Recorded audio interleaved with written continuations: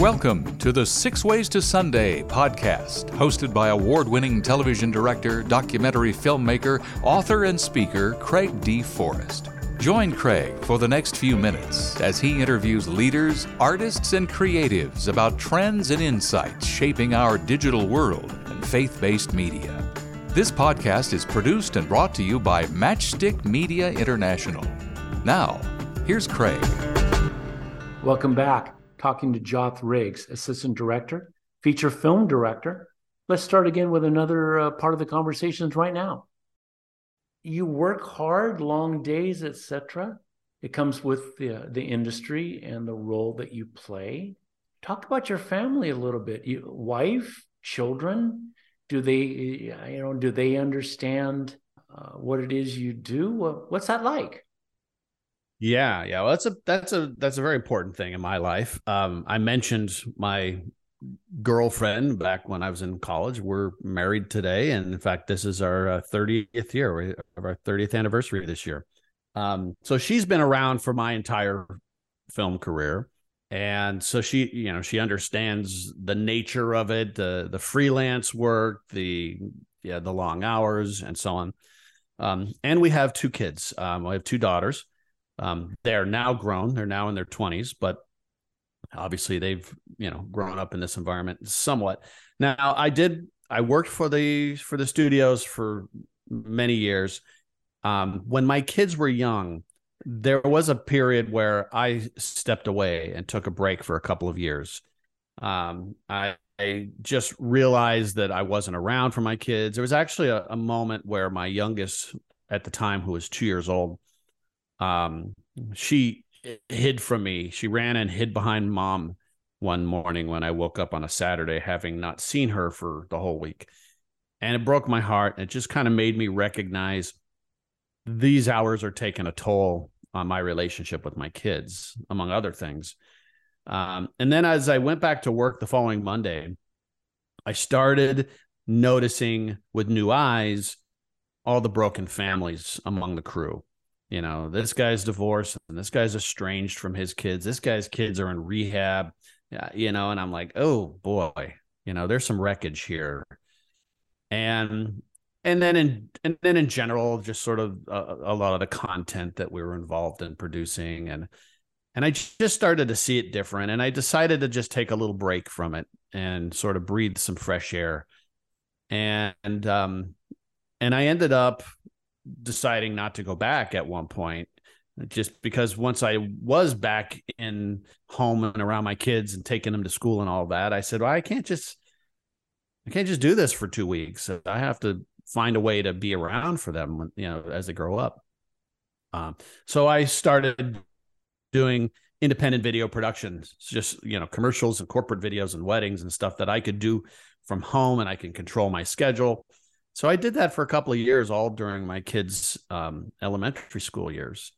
And it was a blessing. I was around. I took them to ballet and swim lessons and picked them up from school and all of that. And then it wasn't until they were grown and in high school that I got a call to do a faith-based film. And I had been out of the game for a few years and didn't really think about it. And then they said, well, let me tell you about it. And it was actually a bit of a missions-oriented film. And I said, oh, yeah, let's, that sounds like a great cause. Let's do that. And when I did it, so I was back on set, and first time I'd been on a faith-based film. I mean, that hadn't really been a thing, this was in the early 2000s, they weren't really out there. And I thought, wow, this is a great thing to be a part of. And then I also recognized that so many of the crew members had no experience. And I thought, well, I have something to offer, something to bring to the table. So I decided that I would just do the occasional faith-based film, and sort of threw my hat in the ring, and really just kind of took off from there because of my background and my resume. And so, I've probably done, 30 or so faith-based films since then. Wow, that's a lot. Yeah. Well, now my kids are older and, we're used to it. So, but I mean, yes, I'm gone for, 6, 8 weeks sometimes, but then I'm home, for 6, 8 weeks or more. Yeah. So it's a bit of a trade-off, and yeah, we've gotten used to it. Now, as we are recording our time and this conversation, talk with Joth, I believe, now tell me if I'm wrong, you worked on the Jesus Revolution film? I worked on the LA unit. Most of it was shot in Alabama. Okay. Jason Stafford is the first AD on the first unit, but I helped him out with the big festival stuff in LA. Gotcha. And that's done very well at the box office. Now, that's not the most important thing. I mean, but you do want to pay the bills and make sure. But it's also was a surprise to the industry. Yeah. And one of the Irwin brothers, I believe, directed it, did a great job. And I'm a great lover of Greg Laurie. He's sort of our pastor by distance because we watch him almost every Sunday in his church. That was a lot of fun. Was that fun to work on? It must have been. Yeah, it was great. Well, now it was a lot of work. I mean, I worked, the big festival sequence, where there are hundreds and hundreds of people. So it was, very busy. But I mean, it's rewarding. I love what I do. I love being creative. I love making things happen, and especially for a great movie. It was a great time. And I've done lots of movies like that. It's I just wrapped another film for Angel Studios, makers of The Chosen, and that's going to be a great one. It's coming out probably in January, called The Shift. Okay. And I'm pretty excited about that one. Good. We might have a mutual friend in Holly McClure. Sure. Yeah. What a great lady. But that, and she's been on our podcast a couple of seasons ago. And wonderful lady. We're finishing up our time with the very busy JOTH Riggs, who lives just down the road from the Kardashians. I'm just sure of it. I could probably pinpoint it somehow. I just need a helicopter, or I need Kylie Jenner's private jet to just to fly from Van Nuys to Camarillo in 17 minutes. There's actually a for my generation, it was called Hullabaloo, a real climate. Yeah. Okay, enough of that. Well, in our time that we have here, Joth, veteran that you are, what are some, we've a lot of people in America that listen, but of course, over 70 countries across the world. What are some words of wisdom that you would say? Maybe somebody that's aspiring wants to come up, and maybe there's somebody that's secondly that has been disappointed. What might you say to either one of them? Oh, well, that's interesting. The disappointment notion. First of all, it's a very all-encompassing career, so you really have to be all in, and you have to be willing to sort of dive in and give it your all, because it's also a very coveted career. So frankly, if you're not giving it 100%, well, somebody else is, and you're not going to last very long. And so, but given that it takes so much out of you, if you're not fully committed to it, then it's going to chew you up and spit you out. So it's interesting. I had a young person ask me about, they were talking about wanting to go to film school. They were in high school, and I said, how many little films have you made, with your friends, on your phone? And they said none. I said, okay. And this is something you want to do with the rest of your life? Something you've never even done once. And they actually thought about it and thought no, and ended up going to nursing school, and it was a whole different thing. But I just thought that was funny. I'm like, if you're not passionate enough to just want to do this, regardless of whether you get a paycheck, it's probably not the career for you, because it'll just really take a toll on you. So, I mean, that's the one thing. Now, that said, if, like me, if I won the lottery, I wouldn't change a thing. I would still be out there making movies. So if that's you, then go for it. But you always have to be moving forward.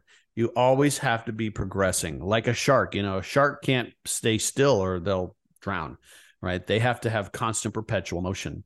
There's an interesting, there's a tunnel that leads to the airport in Boston, the Logan Airport. I think it's changed since I used to live there. I know they did, but it used to be that they had about 9 lanes of traffic that would all merge into 2 lanes in the tunnel. And it was a complete disaster. And you had to be really aggressive or else it was going to take you hours to get through the tunnel. And I liken that to the film industry.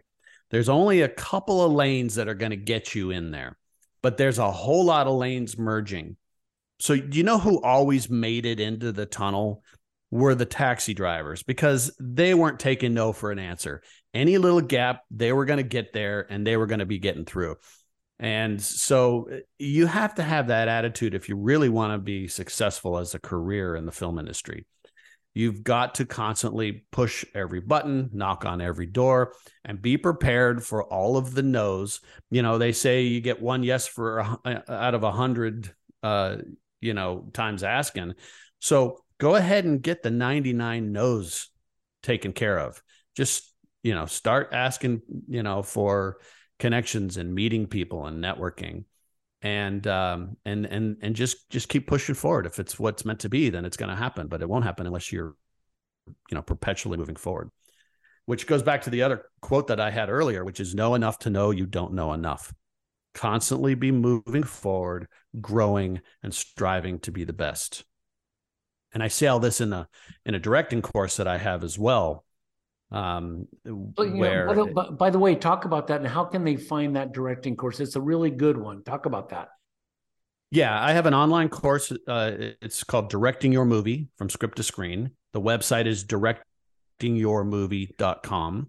And it is a step-by-step, nuts and bolts. This is how you direct a feature or a movie or even a short. And what's unique about it is so many directing podcasts or courses or even books are very 30,000 foot view, very much, film theory and so on.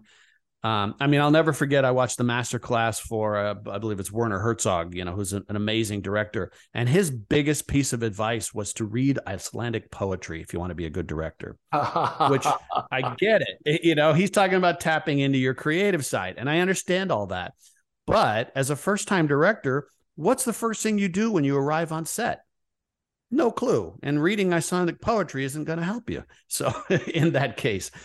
So for me, it's what's the first thing you do?